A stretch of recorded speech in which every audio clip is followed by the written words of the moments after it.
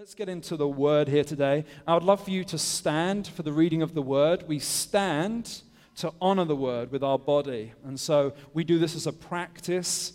And so I'm going to read aloud, and you can follow along on the screens as well. And it says this: this is Jesus' final night before the cross. I still have many things to say to you, but you cannot bear them now. When the Spirit of truth comes, he will guide you into all the truth. For he will not speak on his own authority, but whatever he hears, he will speak, and he will declare to you the things that are to come. He will glorify me, for he will take what is mine and declare it to you. All that the Father has is mine, and therefore I said it, that he will take what is mine and declare it to you. Let's pray this morning. Father, we thank you for your words. Lord, we thank you for community. We thank you that we get to gather freely in this space to experience you. This is a joy that we don't ever want to lose thankfulness for. God, I thank you for our family that gathers here. And God, would you open our ears, eyes, hearts, and minds to what you have to say today, God. God, I need you, Holy Spirit. Without you, I am nothing. And Lord, I pray for everyone here today that the Holy Spirit would open their hearts today to receive this word as nourishment, that this seed will go deep in our hearts today, that what needs cut away will be cut away. But what needs growth, would you energize us today? In Jesus' name. And everyone said, amen, amen. Please be seated. So we are in a year-long phrase called demonstrating the gospel. If you're new today, this is the phrase that God really kind of put on my heart about us being demonstrators of the gospel. And this is a great phrase because this is what it means to share the gospel, to live the gospel. It's not about handing out tracts, go door knocking. It's about living a life that is the gospel, that seems attractive to other people, that is different to this world, that it causes people to ask, what do you have that I don't have? And for us, demonstrating the gospel. And so we looked at what the gospel is. And we saw that the gospel is the kingdom. The good news, it's not any good news that Jesus gives. He gives the good news that is the kingdom of God. And the kingdom of God, Jesus came, and it is an upside-down kingdom. It empowers the poor. It gives life to the broken. It sets captives free. Amen. It doesn't come for the rich and the famous. It comes for those who are on the edge, the fringe of people, and it gives life. And we saw that Jesus, he not only proclaimed, but he healed people. He healed, and he had spiritual warfare, which is a whole Western dynamic we've lost. And so part of this series, we're going to be doing some of that fun stuff as well. But in that, Matthew 10, Jesus lays out what it means to walk the gospel in community with a pure of heart, singularly focused that Jesus is everything that we need. He warns that there will be persecution, that your life, regardless of how peaceful you try to live, confessing Jesus as Lord is going to cause persecution in your life. And so he tells us in those final words before he sends out the disciples to demonstrate the gospel, do not fear. So I'm thankful for that. But how on earth do we do that? And that's why we've started this series the last 2 weeks. Pastor Craig and Joe have done amazing jobs at just talking about the person of the Holy Spirit. That he is not a force, he's not an energy, he's not a weird ball that we throw around to one another. No, he's a living, and that's charismatic joke for those who grew up in the charismatic church. He's an energy source and all that good stuff. He is a person. He is a person that interacts with us and encourages us. And he is someone that we walk with, as Joe talked about last week. The holy interruption is what I like to call about it. That we live lives that the Holy Spirit will interrupt to demonstrate the gospel for the love of your neighbor and of your brother. And so we're going to carry on this series. And actually, I'm going to do a 3-part series this Sunday, take a break Easter, and then come back for the further 2. I heard these messages last year, and they so transformed my view of the Holy Spirit. I was like, I've got to share these words. And so these inspiration I want to share with the context of what it means for our community here today. And so metaphors show up in Scripture for the Holy Spirit. There is water, there is dove, and there is breath. And so we want to look at each of these words each week. And so it's going to be a little different today. We're going to look at a teaching. We're going to follow the story of the Holy Spirit as water through Scripture. We're going to take the answer and then apply it to our lives. Normally, I cause all sorts of problems for you in the beginning, that this is the terrible thing that we have in our lives, and then I give you the answer. I'm going to flip that. I'm going to give you the answer first, and then we're going to explore what that means for our lives. Does that sound good? Fantastic. Wonderful. And so if you want to turn with me to your first page of the Bible, Genesis chapter 1, get those phones out. You can take off Facebook just for a moment and all the other stuff you're doing, and turn to your Bible app or your physical Bible, and we're going to look at the very first page of the Bible together to follow this narrative together.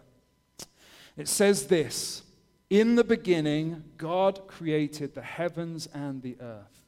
The earth was without form and it was void, and darkness was over the face of the deep. And the Spirit of God, the Holy Spirit, was hovering over the face of the waters.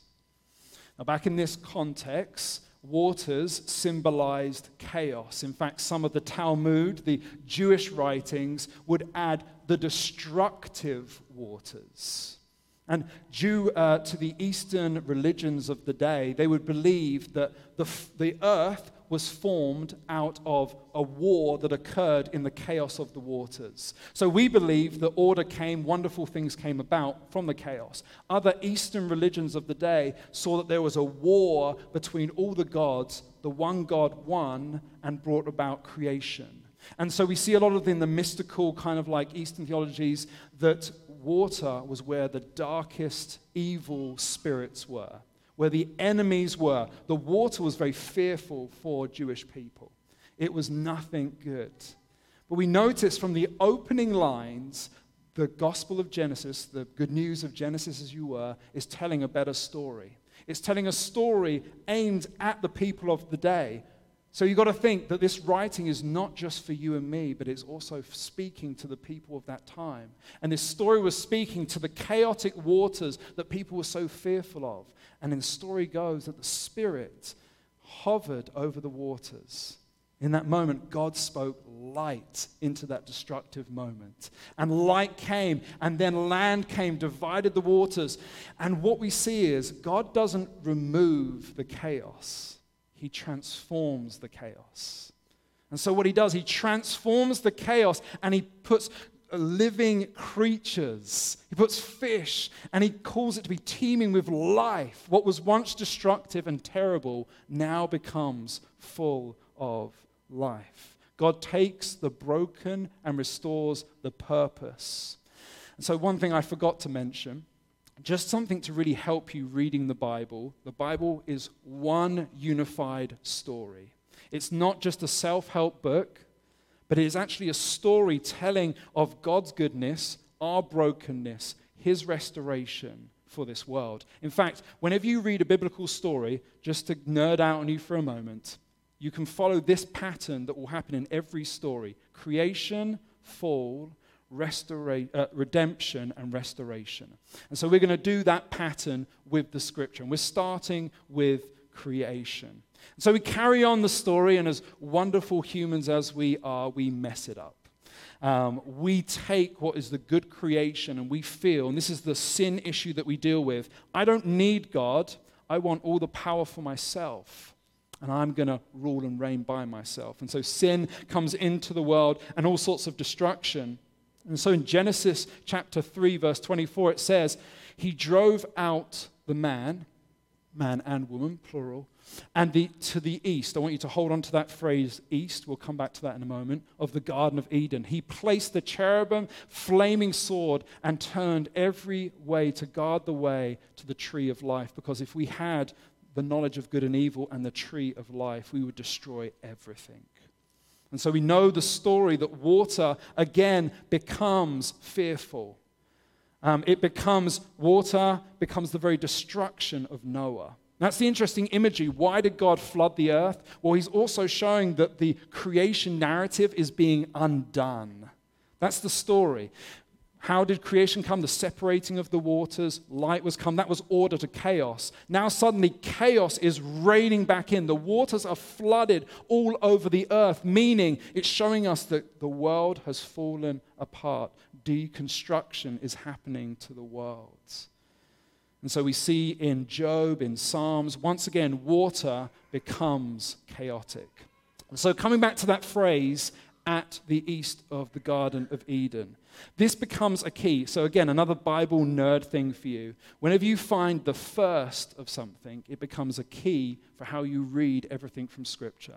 And so whenever you see they went to the east, that means things aren't going well.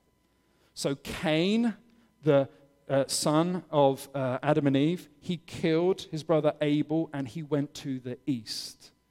We see Lot, when he separated from Abraham, he went to the east. He formed Sodom and Gomorrah, and what happened with that? And over again, we see whenever people go to the east, destruction is about to happen. And so the story carries on with that, and we know that God is good. He keeps trying to intersect with hope in this chaotic message over and over again, but humanity keeps failing. He tries to connect. He tries to bring life. He tries to bring law. He tries to bring connection back again, but we over and over again fail. We know that Israel gets destroyed in the ultimate punishment. Babylon comes in and destroys Israel. And what happens? The children of Israel go east. Go east to Babylon. So I want to jump on a few pages to Ezekiel chapter 47. That's the middle book for you. Thank you, Joe. That's nice. I can hear myself a little boomy. So Ezekiel chapter 47, that's a center book in the Bible. Ezekiel, just for your background, he was 30 years old when he was exiled. Can you imagine with me for a moment being exiled from your home, being sent to another nation, another land, another culture? He was a priest. He was someone set aside for God. And he was sitting on the riverside. Imagine this. You're sitting, it's your 30th birthday. You were meant to become ordained priest. And suddenly, a voice from heaven comes and shows you the most crazy dreams ever. You would be like, what am I smoking? What is going on? Am I getting a contact high? What's going on right now? You would be having all these thoughts of what on earth? Because God comes and invades in a human life. God comes and speaks to a human about the hope that he wants to restore. And so we're going to read together a long passage, but I have faith in you today. I have faith that we are going to read through these passages. So stick with me. This is going to be well worth it together. And so Ezekiel, imagine he has many of these images, and this is one of the images that he has. Remember, he's sitting in Babylon. He's sitting in a foreign culture. And it says this, "Then he brought me back to the door of the temple, and behold, water was issuing from below the threshold of a temple towards" where? The east.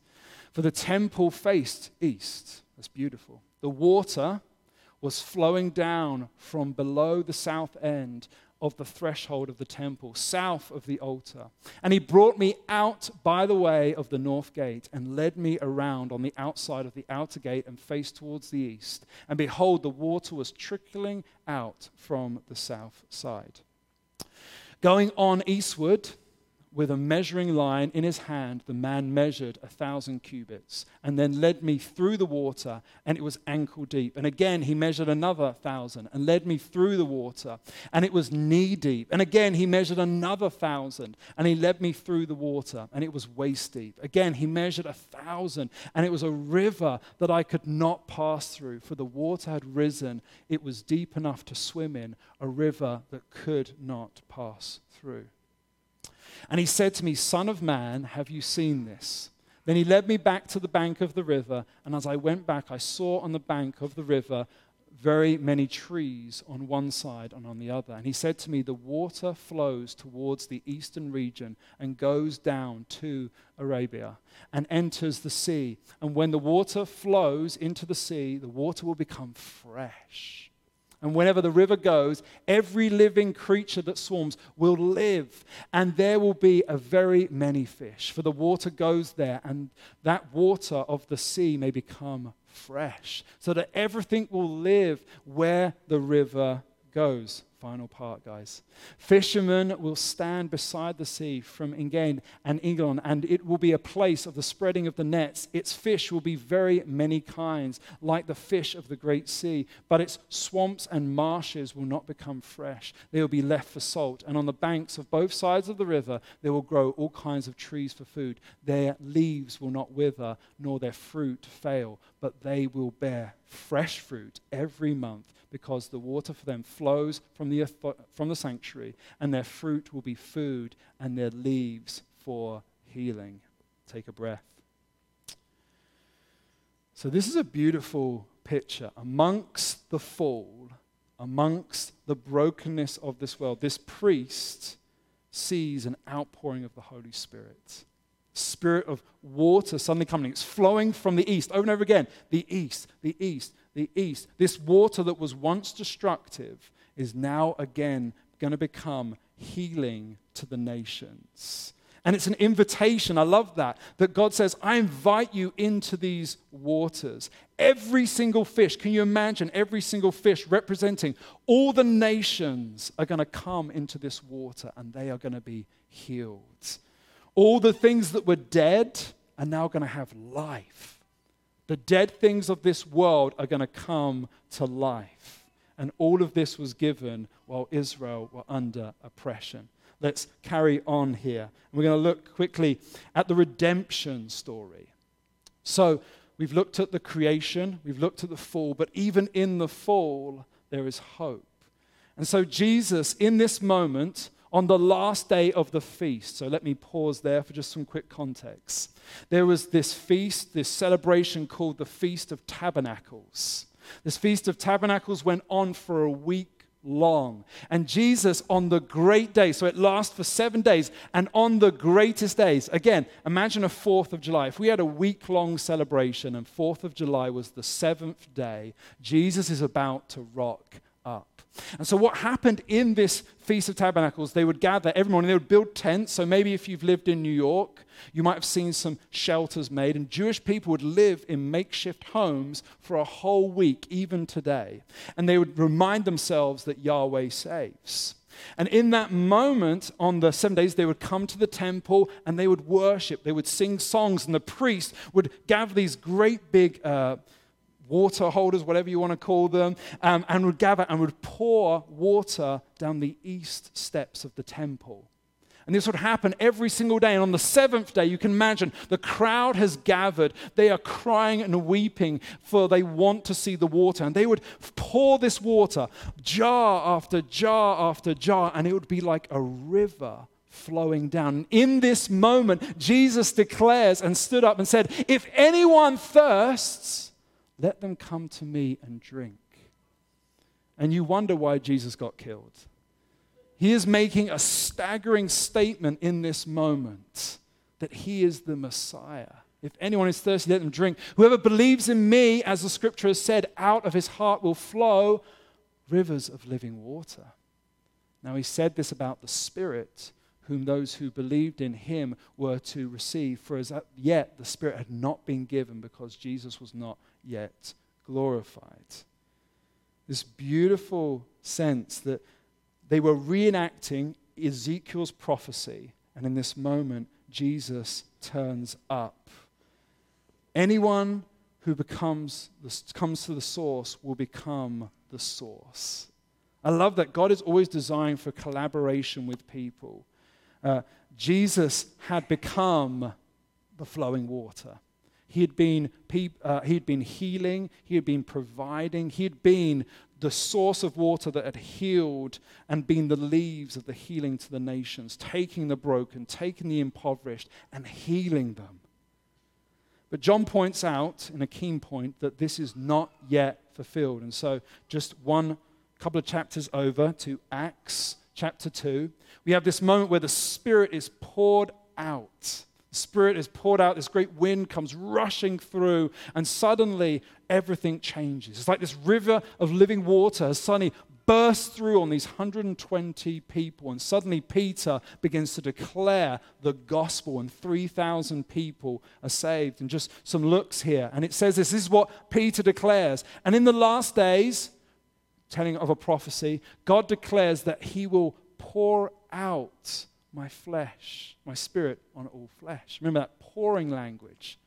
And then verse 33, being therefore exalted at the right hand of God and having received from the Father the promise of the Holy Spirit, he poured out this that you yourselves are seeing and hearing. This language, over and if you look in chapter 2, you see this language over and over again, pouring out this fresh. And so suddenly, this holy huddle that had been happening, the 120, suddenly became the water flow out of the east to the whole of the Roman Empire. What broke the Roman Empire? The spirit of love.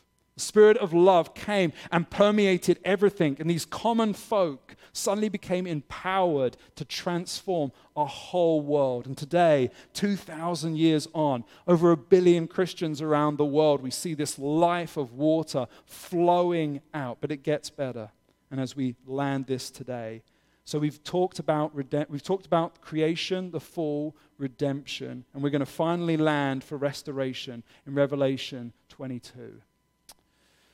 Again, this image of water, and the chapter 21 before, suddenly the ocean disappears. There is no ocean in the future. And that's not literal language. Please understand that. Jesus loves the ocean very much. But what does ocean represent? Chaos.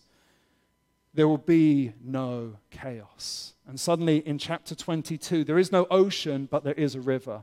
Then the angel showed me the river of water of life, bright as crystal, flowing from the throne of God and the Lamb through the middle of the street of the city. Also on either side of the river, the tree of life, that its 12 kinds of fruit, all sorts of imagery you could go into, yielding its fruit each month. The leaves of the tree were for the healing of the nations. The fulfillment of Ezekiel's. And so for us today, take a deep breath again, everyone. Breathe out. Thank you for joining me on that journey. What on earth does that mean for you and me? For us, we find ourselves in the middle of that story.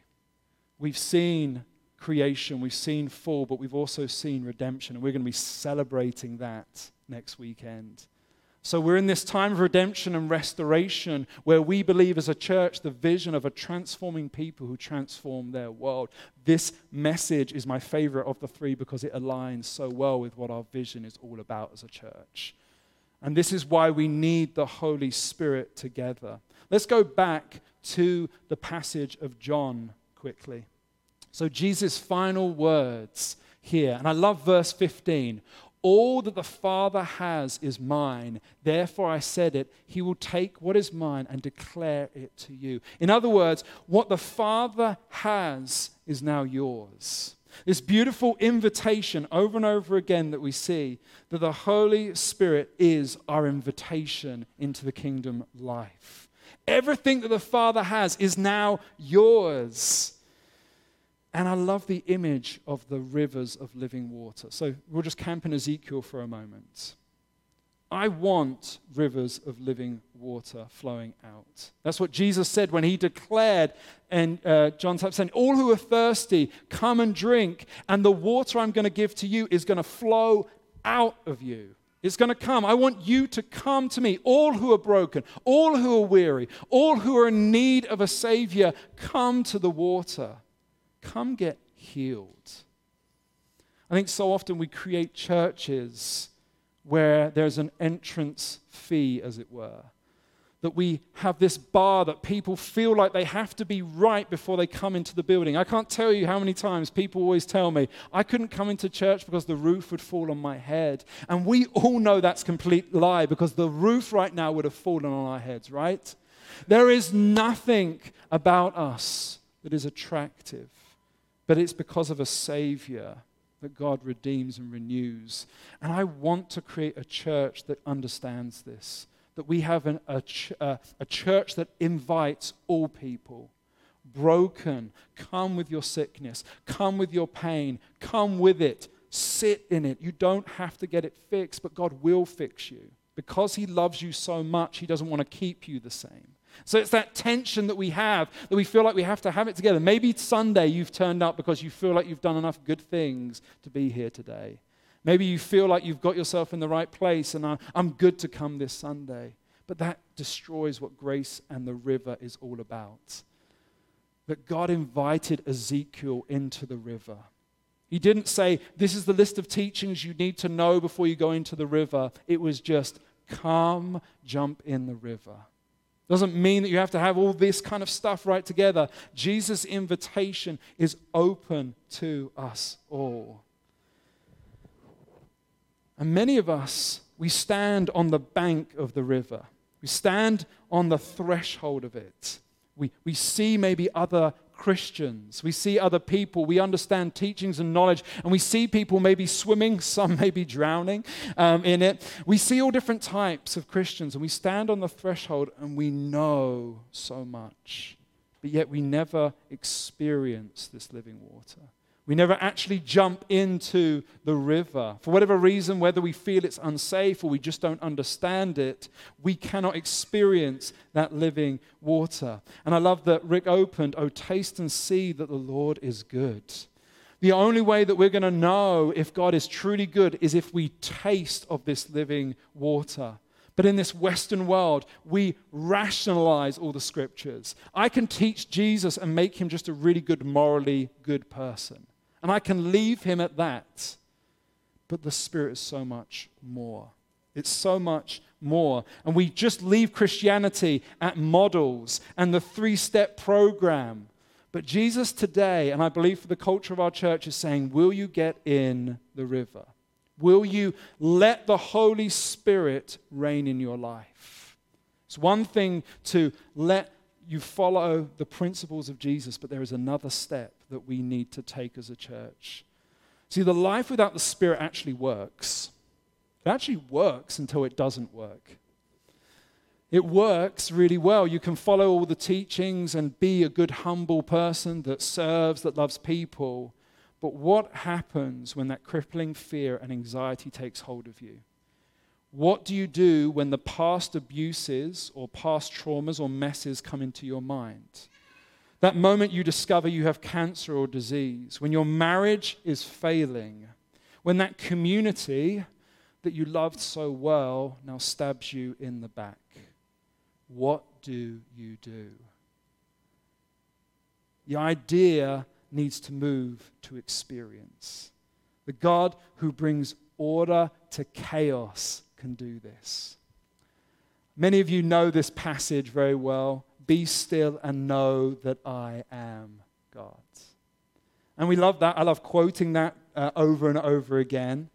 But do we know that this actually begins with chaos? Let me just read you the first opening words that ends, be still and know that I am God. It opens with this: God is our refuge and strength, a very present help in trouble. Therefore we will not fear, though the earth gives way, though the mountains may be moved into the heart of the sea, though the waters roar and foam, though the mountains tremble as it's swelling. There's a river whose streams make glad the city of God.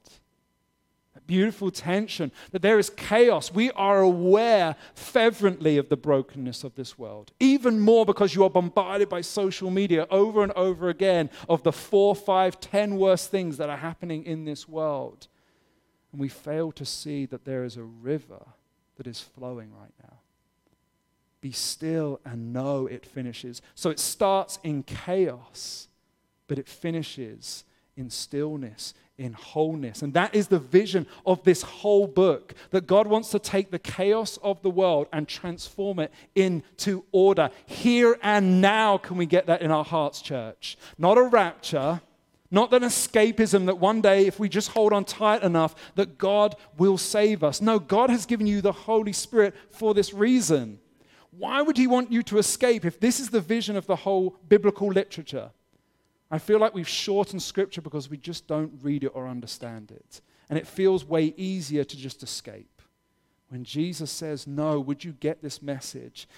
There is chaos, but there is a river, and you can be that river. Are you thirsty today? Or are you comfortable?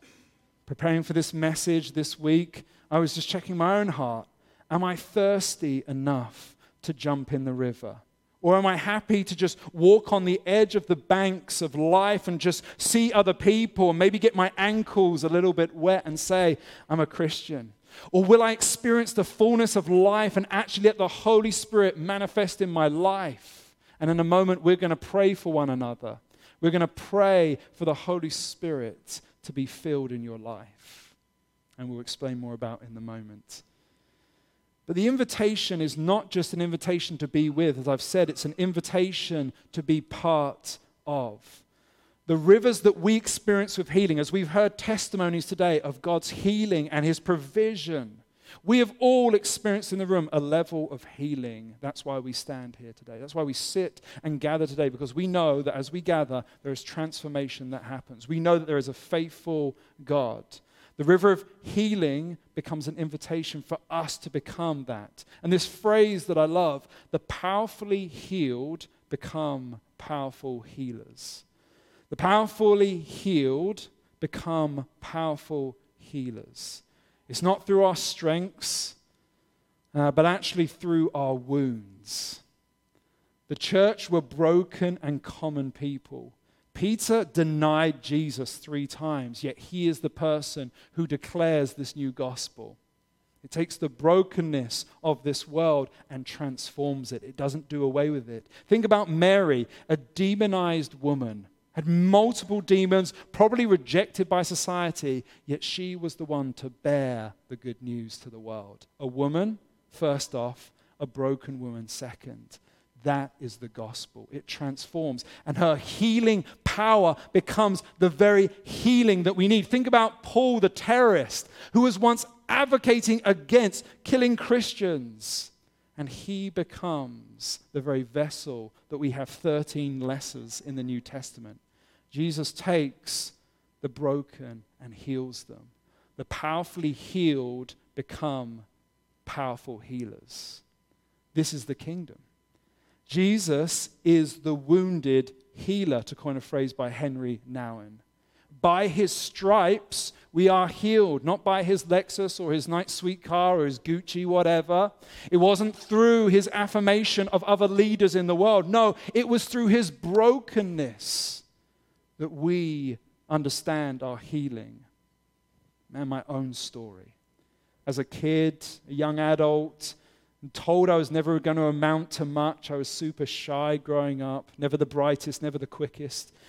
And standing before you today, I'm teaching people the very thing that I hated the most about life, doing English presentations. Hated it. I don't know if you resonate with me, but I hated it more than anything else because I just knew that I was going to fail. I just knew that this life was just, I didn't even have an aim in life growing up.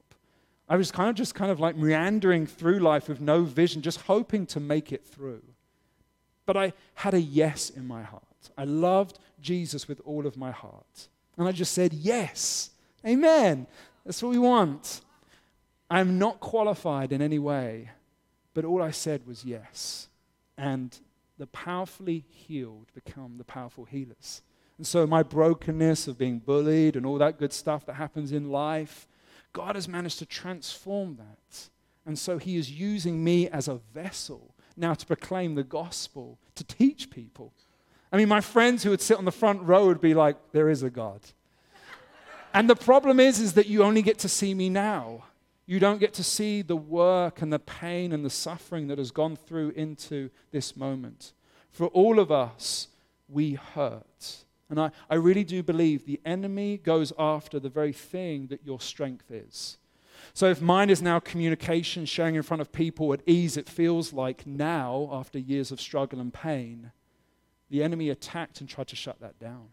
But what about your life? What is it about your life? The enemy has attacked. He has brought shame. He has brought curse. He has brought pain upon your life. Where has he shut you down? Because God wants to transform it and use it for the kingdom. That's the kingdom. The water of the Spirit, it touches it transforms, and it heals, and it empowers into more than we could ever do. Just sharing even in Connect Group this week. I love my Connect Group. I love that we get to do life together and journey. And there was only just a handful of us, and we were just sharing stories with one another. And Sarah said it was okay for me to quickly share this story. She has, from her biological father, there's some brokenness and addiction on the drug side. And they have a second cousin, Maddie is the name, Maddie. And they live in Baltimore. They're homeless. And she recently OD'd, thankfully still alive. But Sarah has just been relentless in texting encouragement to that. And she texts back, I believe, recently and said, don't think my not replying is anger towards you. In fact, I don't know how to handle someone loving me. And what a story was is that this story of maybe a broken, relationship that came, addiction on the one side. Sarah is just one of the greatest encouragements. And we've all got our stuff we're going through, right? We've all got our things that we're wrestling with. But I just love being around Sarah and Troy, just encouragement in our group. But she took the narrative of the chaos of the water, and she is transforming her story.